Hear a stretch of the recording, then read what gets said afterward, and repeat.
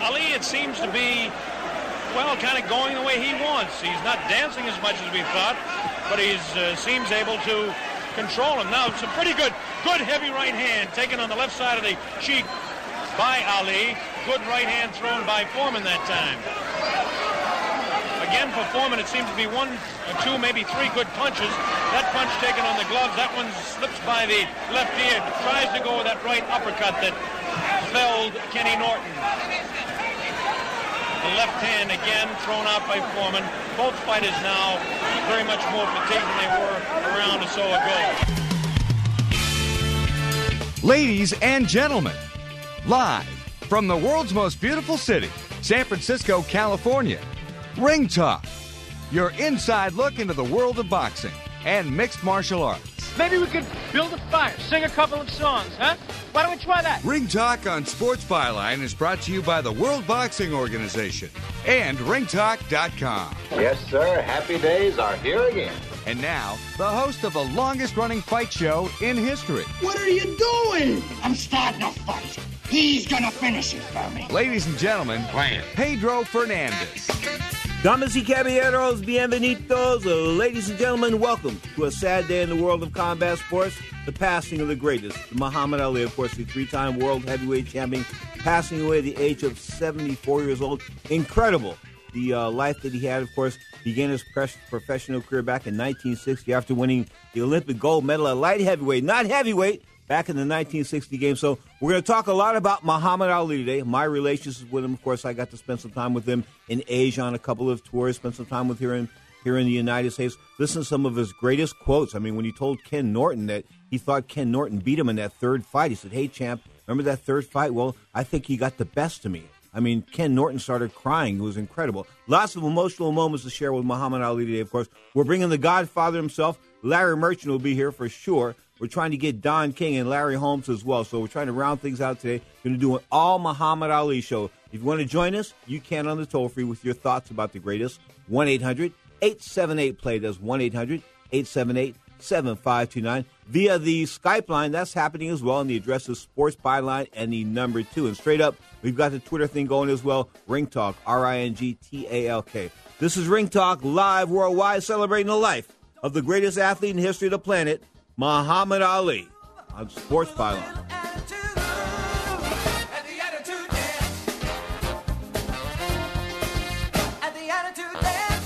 Tired of calls, levies, and liens from the IRS or hiring others who don't get the job done? Call Wall & Associates and you'll never talk to the IRS again. The IRS has a program to eliminate tax debt, and Wall & Associates professionals are trained to maximize its benefits for you. You always speak with a live person with real support and real knowledge. We've helped thousands of taxpayers like you settle their tax debt with the IRS for a fraction of what they owe. We solve tax problems. Call Wall & Associates now, 800-480-5708. We have the professionals who know how to solve tax problems. If you owe money to the IRS, your tax problems are not going away by themselves, and the passage of time will only make matters worse. Act now, before it's too late. Call Wall & Associates right now to speak to a professional tax relief agent. Call 800-480-5708. That's 800-480-5708. Again, 800-480-5708.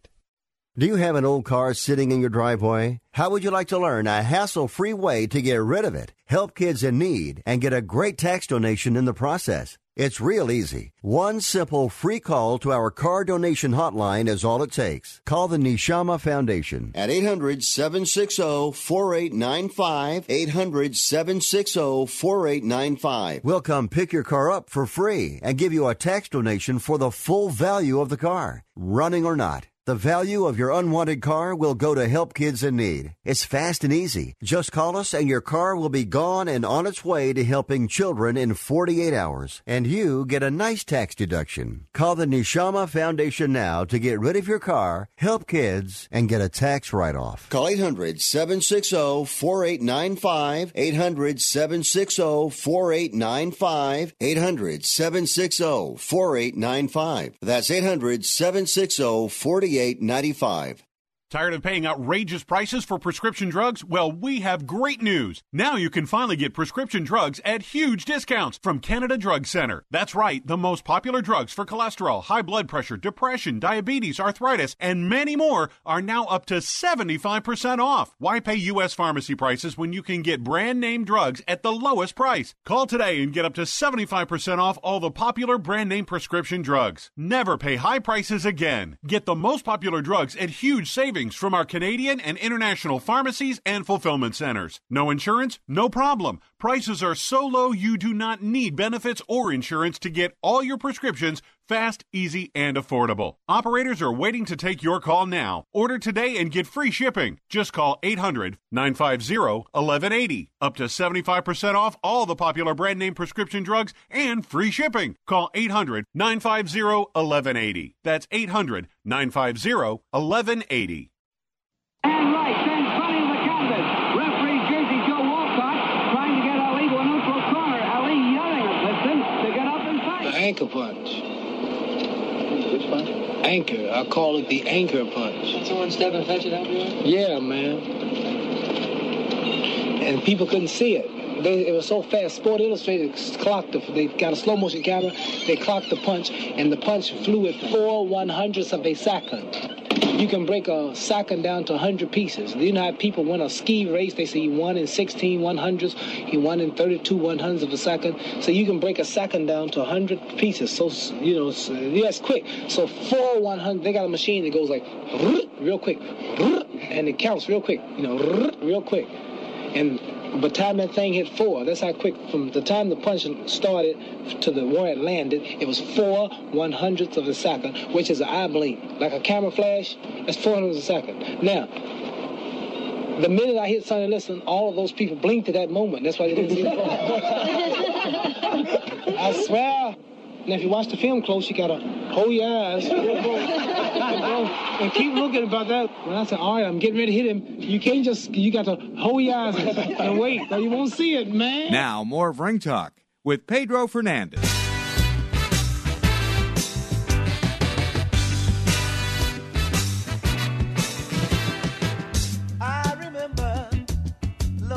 I remember the start. Muhammad Ali, of course, a career maker in October of 1960 when he fought Tony Hunsaker. My father was bothering me. I mean, back and forth, he kept talking about this guy, Cassius Clay, coming out of the Olympics and how he was going to be the heavyweight champion of the world and this and that. So, I mean, I went through all of Ali's early days, like listening to my father talk about him, okay? And then we got up to about 14th or 15th fight. Take it back. I think it was the Archie Moore fight that was on television. Got to watch that one in 1962, November of 1962. Of course, Moore coming in like 185 wins and 21 losses. I mean, the former light heavyweight champion, the icon that he was probably in his 70s at the time. No, he was an old guy, as what it was, but he went out in 4. And the bottom line was, he was starting to call predict these fights. Moore will fall in 4 and things like that. And he fought Charlie Powell. I think it was probably the best of the guys coming out of the NFL as far as NFL players turning into boxers were concerned. But he fought Charlie Powell in 1963. And then he went on national television, and he might have lost the decision to Doug Jones in 1963. And March 13th, 1963, a Saturday, in Madison Square Garden, New York City, a lot of people thought he lost that fight. I mean, when I look at the scorecards, I thought Doug Jones may have imposed his will just a little bit more than Cassius Clay did at that night. Of course, then he went off and fought Henry Cooper in his next fight. No struggle there, not the first time around. But straight up, he fought Henry Cooper after getting up off the deck with that big left hook. And, of course, that secured his shot for the heavyweight championship with Sonny Liston, which took place in October of 1960. Take it back. In February of 1964. What am I thinking? In February of 1964. And then it took a while for the rematch because Ali had a hernia operation in between, so they postponed the match. Didn't come back until May of 1965, and that was the anchor punch fight in which Sonny Liston went down in the very first round. Now, a lot of people think that the punch didn't land. I thought the punch landed. Larry Merchant, who was there, and hopefully we're trying to get him on the line as I speak, but he's the guy that's photographed between Ali's legs. If you look at that great photograph of Ali standing over Liston, telling him to get up, with Jersey Joe Walcott, the former world heavyweight champion, the referee in Lewiston, Maine. No, it was just an amazing event. Whoa, a mind blower. And then Larry was with his mouth open. Now he's on the line. Larry, what were you thinking when the anchor punch landed? I'm sorry, Pedro. I missed the question. I've been bombarded here, as you suspect. I suspect, Godfather, we thank you for your time. How's the Godmother Day? Let's start with important things. She's assisting me here and trying to keep things in order. All right. Anyway, you were there. Of course, you're in this time capsule photos for the rest of eternity with being between Muhammad Ali's legs. That's sort of a weird thing to say, being photographed between Muhammad Ali's legs. Just think from that context. But it was a stunner, and it's one for the history books. But what were you thinking? Your mouth was like you open, you like shocked. Well, there had been such anticipation for the rematch with Sonny Liston and Ali from their original fight more than a year before, like 15 months or so. And building up and building up and building up. And so there's always a shock effect when you have the whole thing blow up in a few minutes after all that anticipation.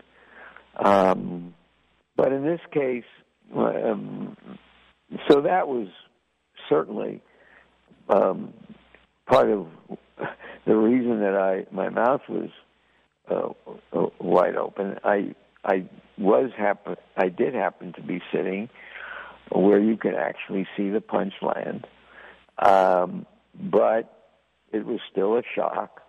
A lot of people were jumping up and yelling "fix" and booing and in their disappointment. The same people who didn't understand that Liston quit in the first fight and didn't believe their lying eyes and didn't understand at the time how really great Ali was. I believe that Liston was desperate and knew that he couldn't get into a long fight with this young, quick, bold, brave kid. And so he came very hard at Ali early in the first round, and that magnified the effect of a punch that didn't look like it could destroy a fighter who seemed to everyone to be indestructible.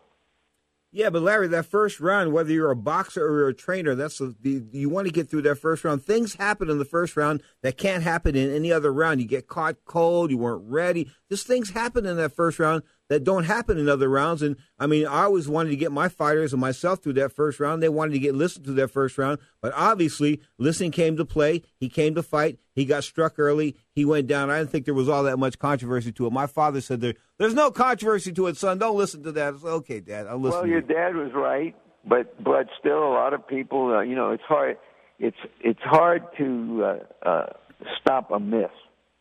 And it's part of the storyline of Ali, when it's called the fantasy punch. Years later, I was doing an hour documentary special with Mike Tyson for HBO, and it was about knockouts. And somebody had found a frame-by-frame sequence of the knockout. And when you see it, and you could not actually see this in real time, but when you see it in the slowest of slow motion, you see the punch landing on the chin, you see Liston's head jerking back, which, according to the ring doctors I've talked to, is where the medulla oblongata in the neck causes a knockout.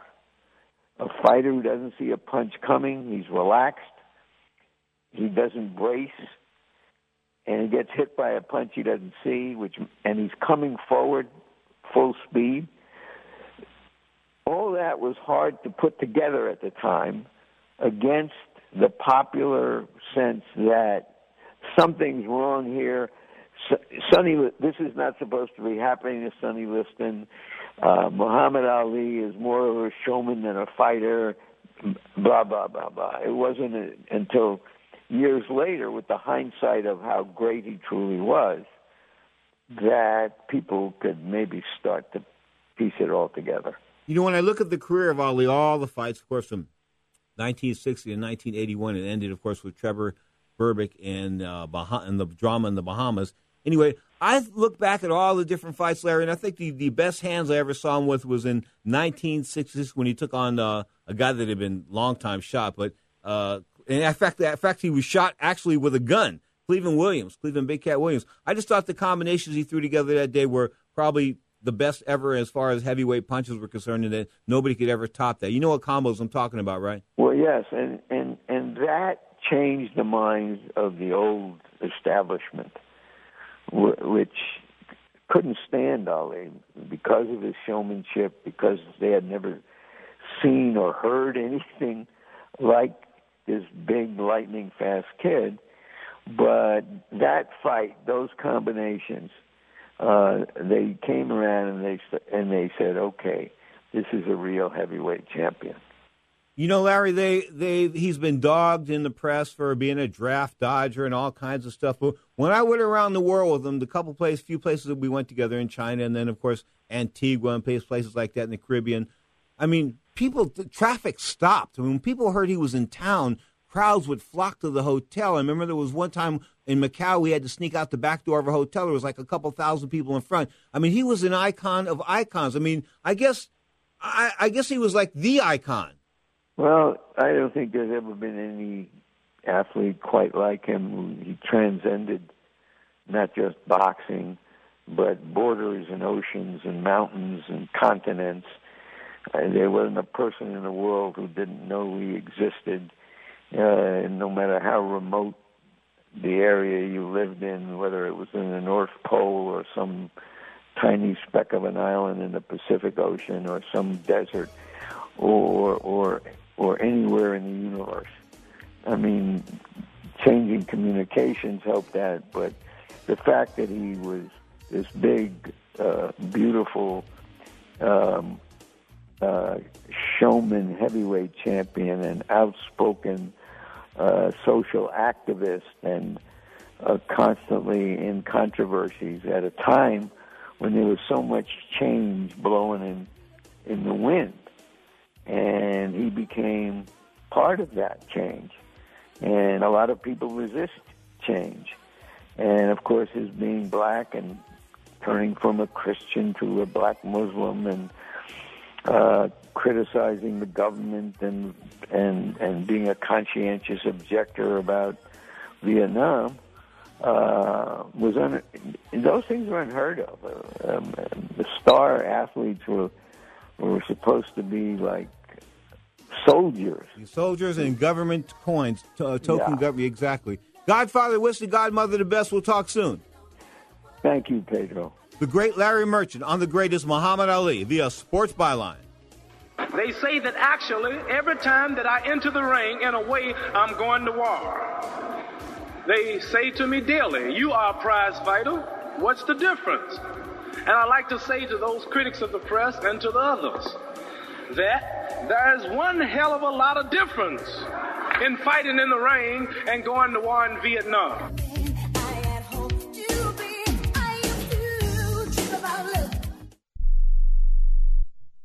Hey there, travelers. You going somewhere? Need a hotel? Then call Hotel Wiz anytime, day or night, for rates too low to publish. You can save up to 75% on over 500,000 hotels across the globe and get our best price guarantee with no booking or cancellation fees ever. We've got some of the lowest hotel prices you'll find in New York, Chicago, Las Vegas, San Francisco, Washington, D.C., and a lot more. Don't waste your time surfing for deals. Make a free call right now and find deals too low to publish. Save up to 75% right now with no cancellation fees. And to make it even easier on you, we're here 24/7 to help. So call right now. Bookmark us in your cell phone. Whatever you need to do, just pick up the phone and call this number for hotel deals that'll knock your socks off. 800-507-3777. 800-507-3777. 800-507-3777.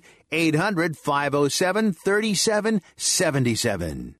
Rebuild or replace transmission, $3,200. Anti-lock brake system, $1,000. Rebuild or replace engine, $2,400. Truth is, once your manufacturer's warranty runs out, it's all on you. Every last cent. Get protection for covered repairs with a vehicle service contract from Toco Warranty. Unlike other companies, with Toco, there's no down payment, and the monthly payments are really affordable. Not sure how long you're keeping your car? At Toco, you can pay as you go. Keep your hard-earned cash and call Toco Warranty right now at 800-222-2313 to save big money on covered auto repairs. Prices vary by vehicle, but for about the cost of a tank of gas per month, a Toco plan has your back on expensive covered car repairs. Monthly payments are very affordable. Get your free quote now. Call Toco at 800-222-2313. That's 800-222-2313. 800-222-2313. Cancellation fee may apply. Subject to eligibility. Not available in Missouri and Washington. Waiting period and deductible apply. Coverage provided and administered by Warrantech Corporation or its affiliates. Not affiliated with any manufacturer or dealership. Visit TocoWarranty.com for complete terms and conditions.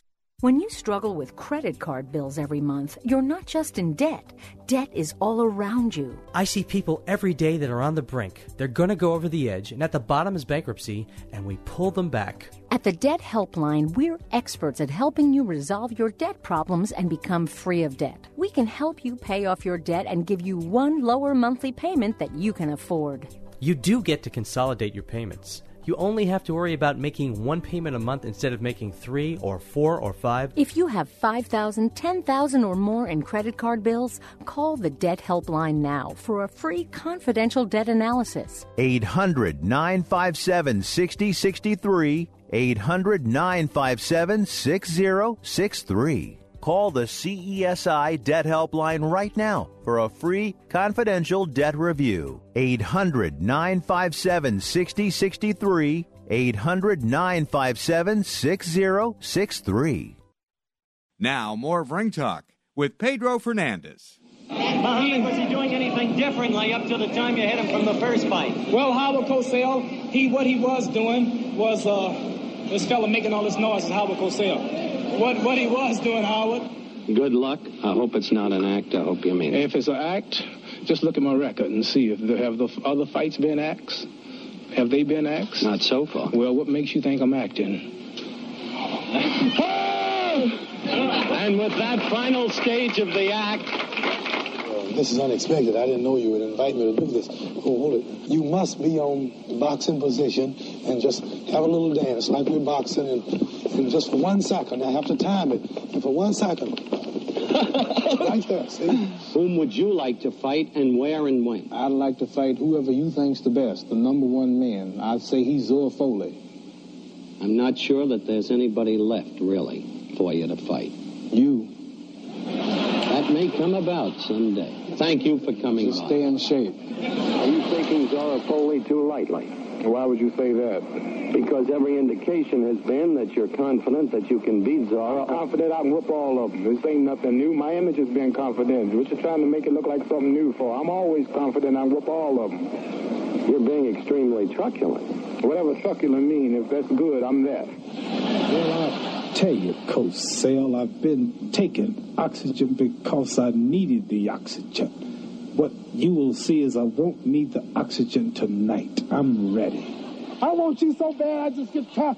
I done made you great in this country and you still popping off. I want you bad. Oh, wait, let's get the facts straight. I made you. You made me. Nobody knew you. You made me. I took a poor little kid from Lowerville and made me. Let's put it on the table. Anybody who didn't watch football didn't know you. Come on, it gets back with the interview now. Number 2. The body is now aging. You ready? A shell of what it used to be. What am I going to do? The man's beset by fear. What are you going to do to George for me?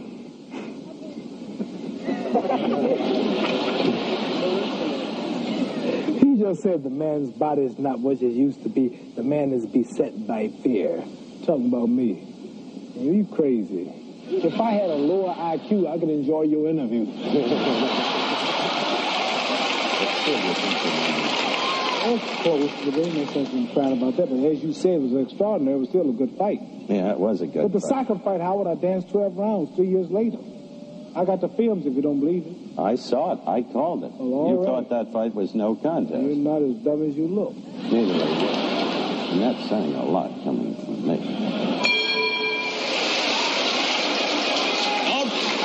That's me. What you call Let's tell it like it is, right from the beginning. I done made you famous enough. Everywhere I go, you follow me to get your name in the papers and on television. You'd still be stealing bikes in Louisville if it weren't for me. Don't tell people I stole bikes. Everybody's talking about Joe Frazier. Joe Frazier. There's chumps out there think Joe Frazier can beat me. I'm Muhammad Ali. I am the greatest. I brought to boxing the anchor punch, the ghetto whopper, the bull-no punch, the Malaysian waltz, the double shuffle, the Russian tank, the rope-a-dope, the mirage. You realize we are opening up the saddle. This is live. Split screen. I talk to you, I talk to Frazier. These people will then have a chance to evaluate your courage or lack thereof. You understand? I mean, speaking simple English, I didn't go to school. I don't understand all these big words. You're always coming up with a lot of big words.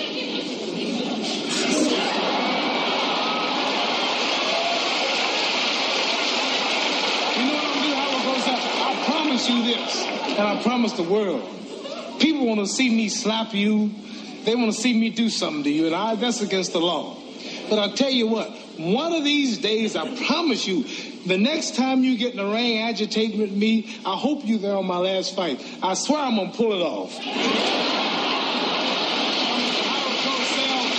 Howard Cosell, show the people that you're not the man you was a few years ago. You always said, Muhammad, you're not the man you were 10 years ago, right? Right. Well, I'm going to ask your wife, are you the man you was last year? You'll get a quick answer to that.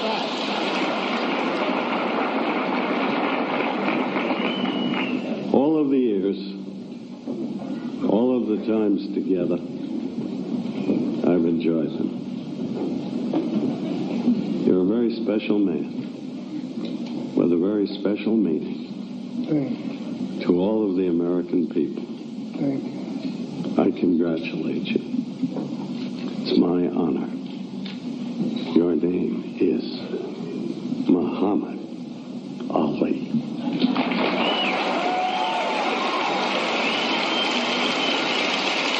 Hard to believe.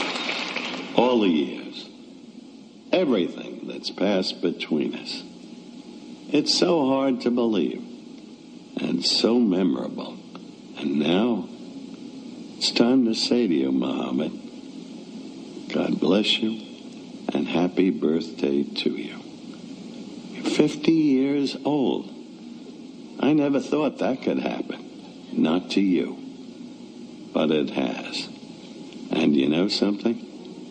You are exactly who you said you are. You never wavered. You are free to be who you want to be.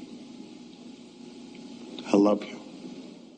I'm looking at the record here of Muhammad Ali, and I think this hot run, Larry Mertz was talking about he had beaten everybody, or Cosell said he had beaten everybody. He had a hell of a run. Let me tell you like this. After beating Liston the second time in the anchor punch, he went on to beat Floyd Patterson, former heavyweight champion, beat George Vallo over 15 rounds. That was in March of 1966. And 2 months later, he fought Henry Cooper, got knocked down, I think, no, take it back. That was a fight in which he won going away. Then he fought Brian London in August. Then, 1 month later, he fought Carl Mildenberger, and that was over in Germany. And then, of course, in November of 1966, when he had that fight with Cleveland Big Cat Williams, which I thought was his physical peak, as far as the greatest. All right, the bottom line was, he came back, he fought Ernie Terrell, and, of course, he punished Ernie Terrell for 15 rounds over there at the Astrodome in Houston, Texas, when Terrell wouldn't call him by his name. Muhammad Ali kept calling him Cassius Clay, and, he made him pay for that one. That was a brutal side, a little a mean side of Muhammad Ali. We saw a mean streak in him that night. Of course, the Zora Foley fight, 1967, was the end of the first run of Muhammad Ali. It would be 3.5 years before he came back, 2.5 years before he came back. Of course, late 1970 in Atlanta, Georgia, of all places. Took on Jerry Corey, stopped him in 3 rounds on a cut. But Corey had come to fight. Corey was 37-4, of course, the great white hope of the 60s and 70s. And, thinking of Jerry Corey. Jerry Corey passed away. Sonny Liston, of course, passed away. Kenny Norton passed away. Joe Frazier passed away. I mean, holy cow. Ali was, and Ali was in poor health all along. I mean, everybody kept saying, when's Ali going to go? When's Ali going to go? And all those other guys were dropping by the wayside. the bottom line is he fought a long, hard fight all the way to the end. He told me, don't feel sorry for me. I'm okay. That's what he told me one time when he was in real bad shape. We were on a trip over in China. He was in real bad shape. We were in a boat coming over from a helicoil, and the flight wasn't good to him from the United States to China. But the bottom line was he was the greatest. We're celebrating the life of the great Muhammad Ali. Some more insight right here on Sports Byline after the break. You are tuned to Sports Byline, iHeartRadio, Sirius XM, Satellite Radio, and for the troops out there, the American Forces Network.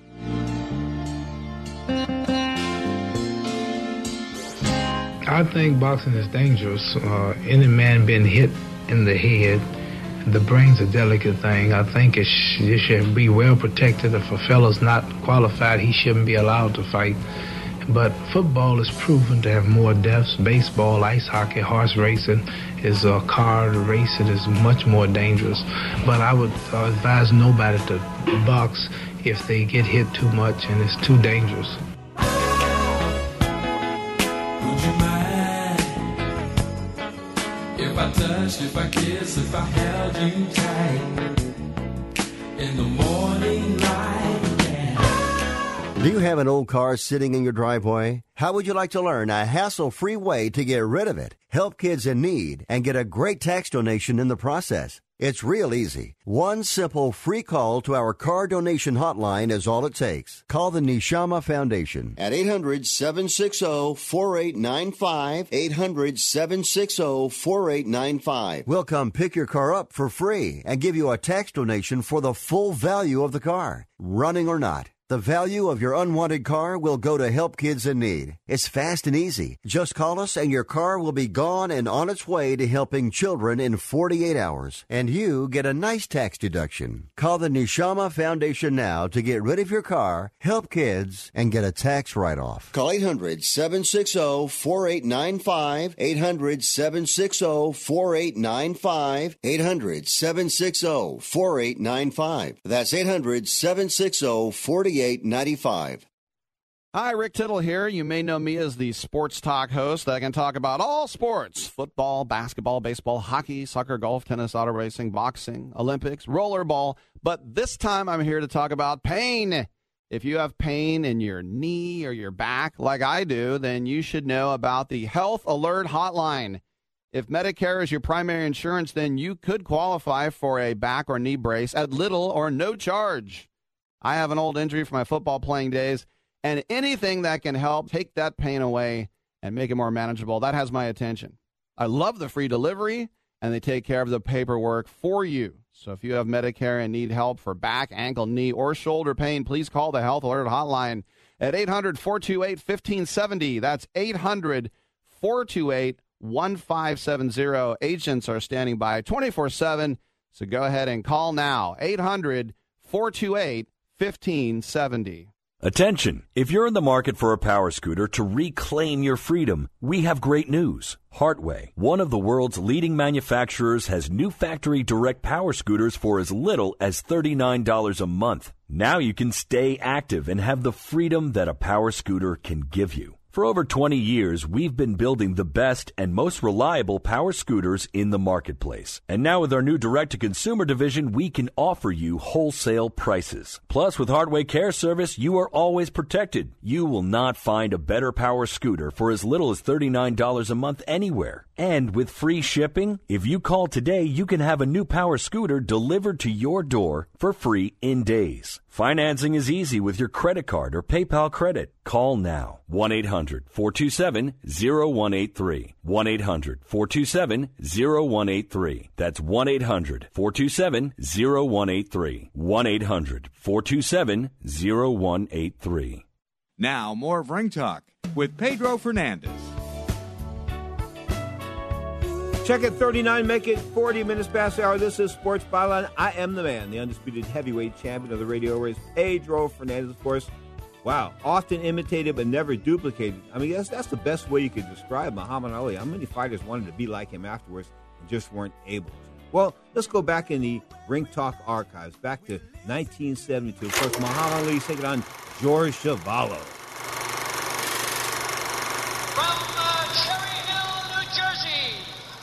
Weighing in at 217 1/2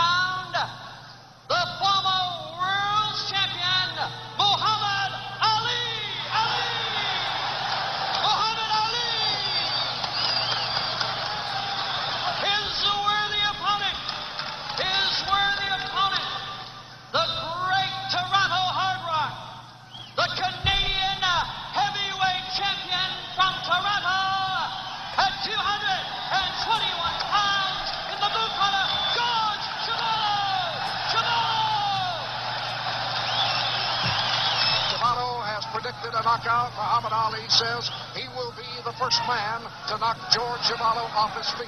This is the second reckoning. They fought before. Muhammad Ali won a 15-round decision, but says it was the hardest fight he ever had. He was hit harder by Chuvalo than anyone, with the exception of Joe Frazier. A minute has gone by in round one. Ali lands with a combination with not too much power, is dancing more springly, and a good solid combination by Ali rocked Chuvalo, but he comes back. Ali is faster here in round one than we've seen him in his previous rounds against Mathis, against Mike Foster, and against Jimmy Ellis. Muhammad Ali apparently in love with the condition he is now in, just wants to fight up to the top of his medal, moving like we've never seen him in a first round of any of his fights. He was 213, I think, in his fight with Sonny Liston. The first or second time, sure. And that was best. Ali threw one good combination. They are fighting the 5-point must system, as you know. Outside of that, Chuvalo has not been hit very hard and has not landed too much back effectively. 30 seconds remaining in round one. Still trying to cut off Ali. And that was a good shot up to the mat. And good bowling by Chuvalo. Chuvalo with a good rally. Enough to even up the round. And Ali now trying to win it back with that strong left hand. 3 seconds. Ali allowed himself to be backed into the corner, and Chuvalo said anytime he goes into a rope or into a corner, I'll be there.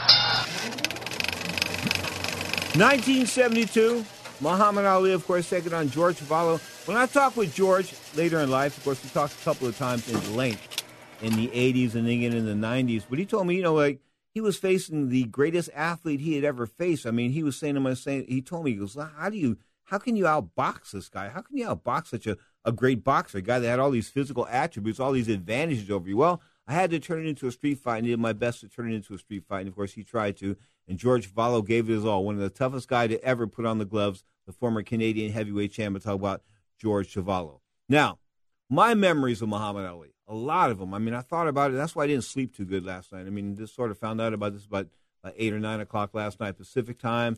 Thought I would take a chill pill maybe and, relax for the night. But I was up 4 or 5 times, just a little bit of anxiety as I approached this show because I really didn't know how to come across this. We knew it was going to, everybody dies. I might have died before Muhammad Ali. So in other words, I might have not been able to do this show. I mean, that's just the way it is. Life is so precious. We never know. But, when I first met him, it was at the Civic Auditorium. I think Zora Foley was fighting here in 1966. And I can't remember who he was fighting against, but I think it was Foley and Machen. I'm not sure. But anyway, Muhammad Ali was here. I think he had just he just defended the heavyweight championship. He was looking good. He was a young man. I mean, no doubt about it.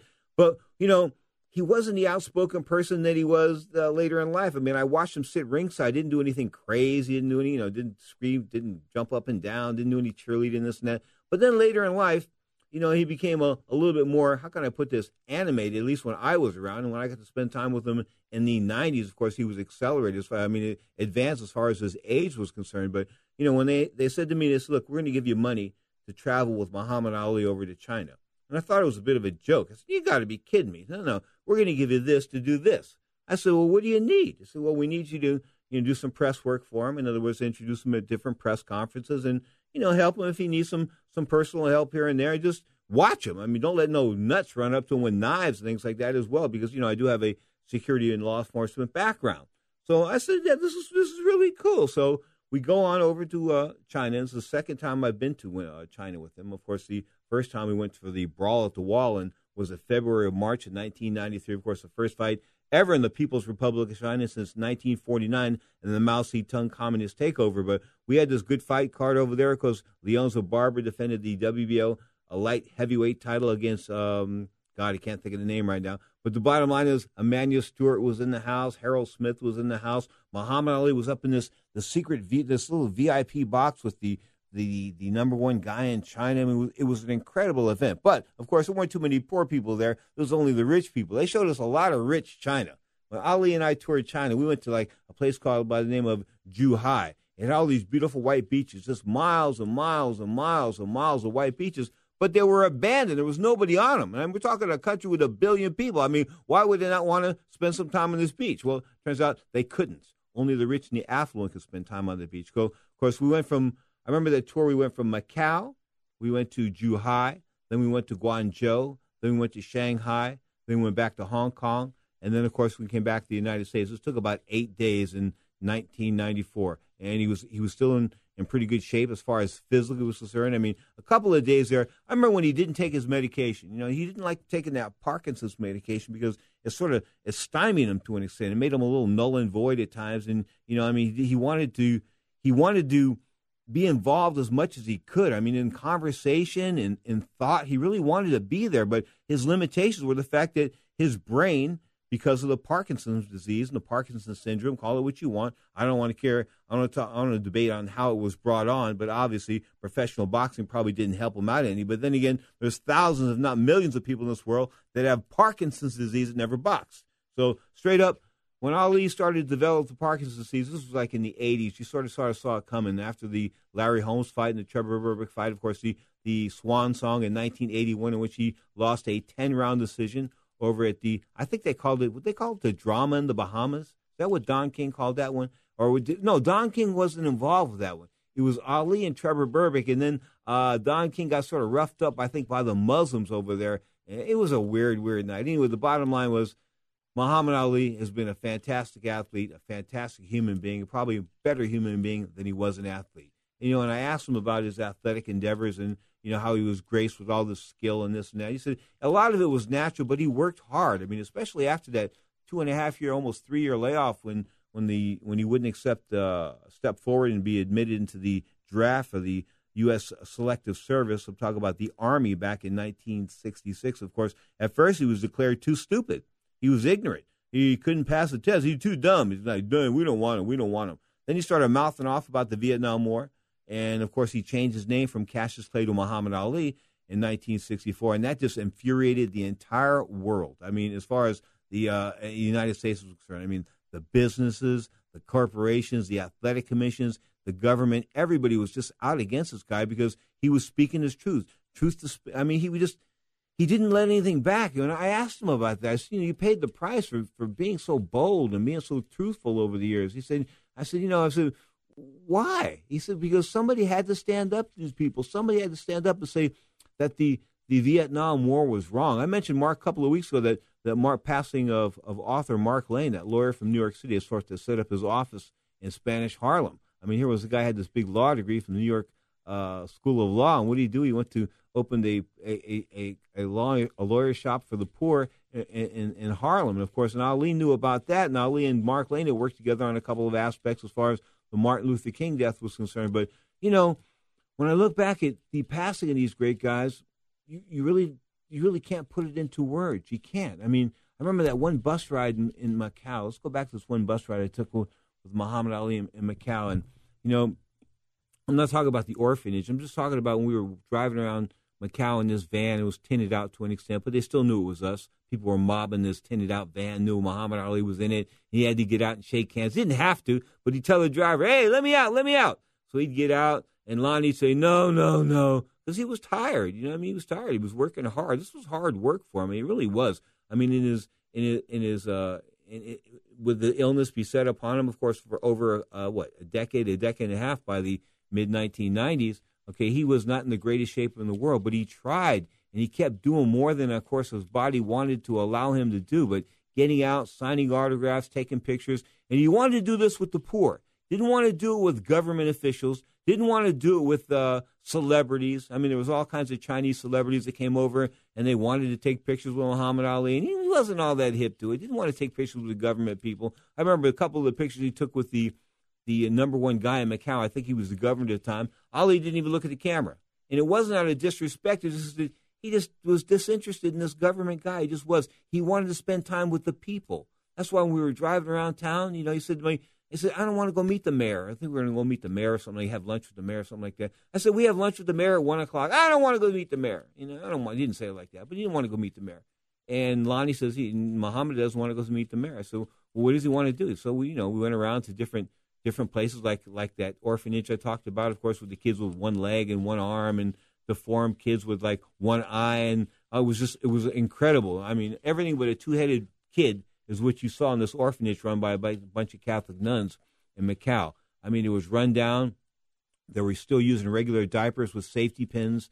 Some of the kids were a little dirty from crawling around on the floor all the time. There were no rugs, nothing like that. But, of course, we came up with about, I think, $1,200 in cash. Ali got about $400 out of me, which he replaced later with his own money. But we got $1,200 in cash, and he gave it to the sister, and that was enough money to pay for food for the entire orphanage for a year. So we left there feeling pretty proud. But I wasn't proud enough. I mean, I was like bummed out. Here I was a father. I had my daughter Jacqueline had just been born, not to. I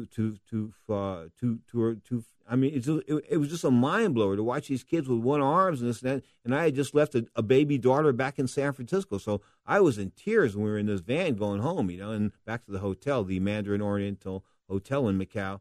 And he sees me a couple of rows back in the tinted out van. And he comes up and he sits down next to me. He says, "Why are you crying, man?" I said, "Well, I got a daughter, man, and your daughter's not in that kind of shape." And I said, "Yeah. Anyway, and he went back and forth, and he said, "You got to stop your crying." I said, "Well, I'm not really crying." "Yeah, you're crying." "Okay, well, why do I have to?" "Well, you got to stop your crying because you can't save every puppy in the pound. You just can't do it. You can't. You can try, but you can't." And you know what? Those words ring truer today than they did back in 1994. You are tuned to Ring Talk, live worldwide. Power to the break. 52, make it 53 minutes past the hour. This is a Sports Byline.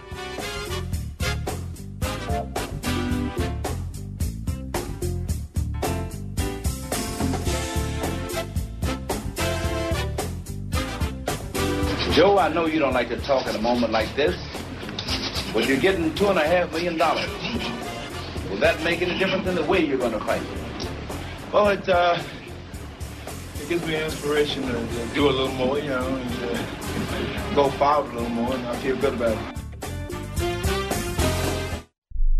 Hey there, travelers. You going somewhere? Need a hotel? Then call Hotel Wiz anytime, day or night, for rates too low to publish. You can save up to 75% on over 500,000 hotels across the globe and get our best price guarantee with no booking or cancellation fees ever. We've got some of the lowest hotel prices you'll find in New York, Chicago, Las Vegas, San Francisco, Washington, D.C., and a lot more. Don't waste your time surfing for deals. Make a free call right now and find deals too low to publish. Save up to 75% right now with no cancellation fees. And to make it even easier on you, we're here 24/7 to help. So call right now. Bookmark us in your cell phone. Whatever you need to do, just pick up the phone and call this number for hotel deals that'll knock your socks off. 800-507-3777. 800-507-3777. 800-507-3777. 800-507-3777. If you or someone you love suffers from drug addiction, now is the time to utilize your private health insurance PPO plan. If eligible, receive up to $30,000 or more in substance abuse benefits with low or no out-of-pocket cost. We are the National Treatment Network, the premier drug and alcohol treatment referral service operating 24/7. We help connect you with facilities nationwide that accepts PPO private health insurance for substance abuse. If you have PPO substance abuse coverage and you need immediate admittance to a medical detox or residential rehab treatment center, call us now. Call our live referral helpline today. The call is free.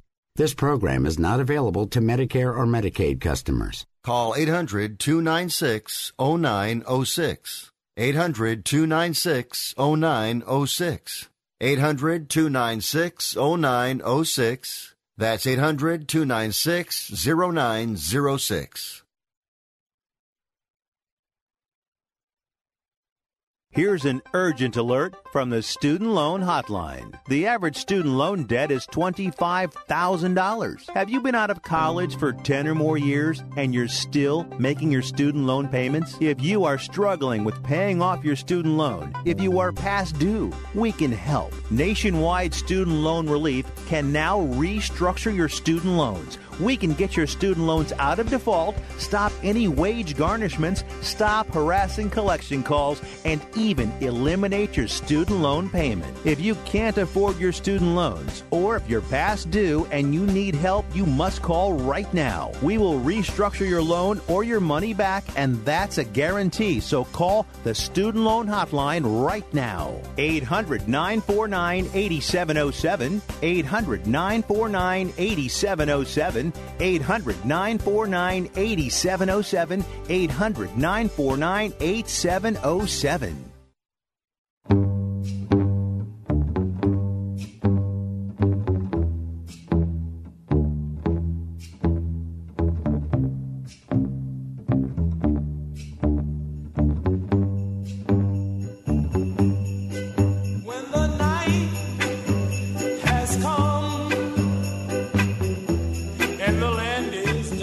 No, that's not Benny King of the Drifters, and that's not Brent Carter either. That is Cassius Marcellus Clay in 1964 singing the hit. Of course, Stand By Me. That was a hit that Benny King brought to the Drifters, and the Drifters didn't want to do it, so Benny did it on his own. It was a multi-platinum record, and of course, Muhammad Ali took it. And there was actually some radio play for some of Ali's songs back off that album in 1964. Of course, we're paying tribute to the great Muhammad Ali. He passed away yesterday after a long illness, of course, a battle with Parkinson's, which started in the mid-1980s. In fact, people could see a little bit earlier in the 70s, late in the mid-1970s, his face would start to contort on one side, and sort of facial features sort of starting to fade and things like that. But forget his health. I remember what he told me one time when we were driving around Macau. We're in this bus around Macau. I really grilled him, okay? And I said to him, what about this tie with the Muslims? I said, was that a good thing? And he said to me, I said, because they took half your money, and he goes, wait, without their representation, I'd just be some other nigger, an ex-fighter that was a nigger. That's what he said to me, quote.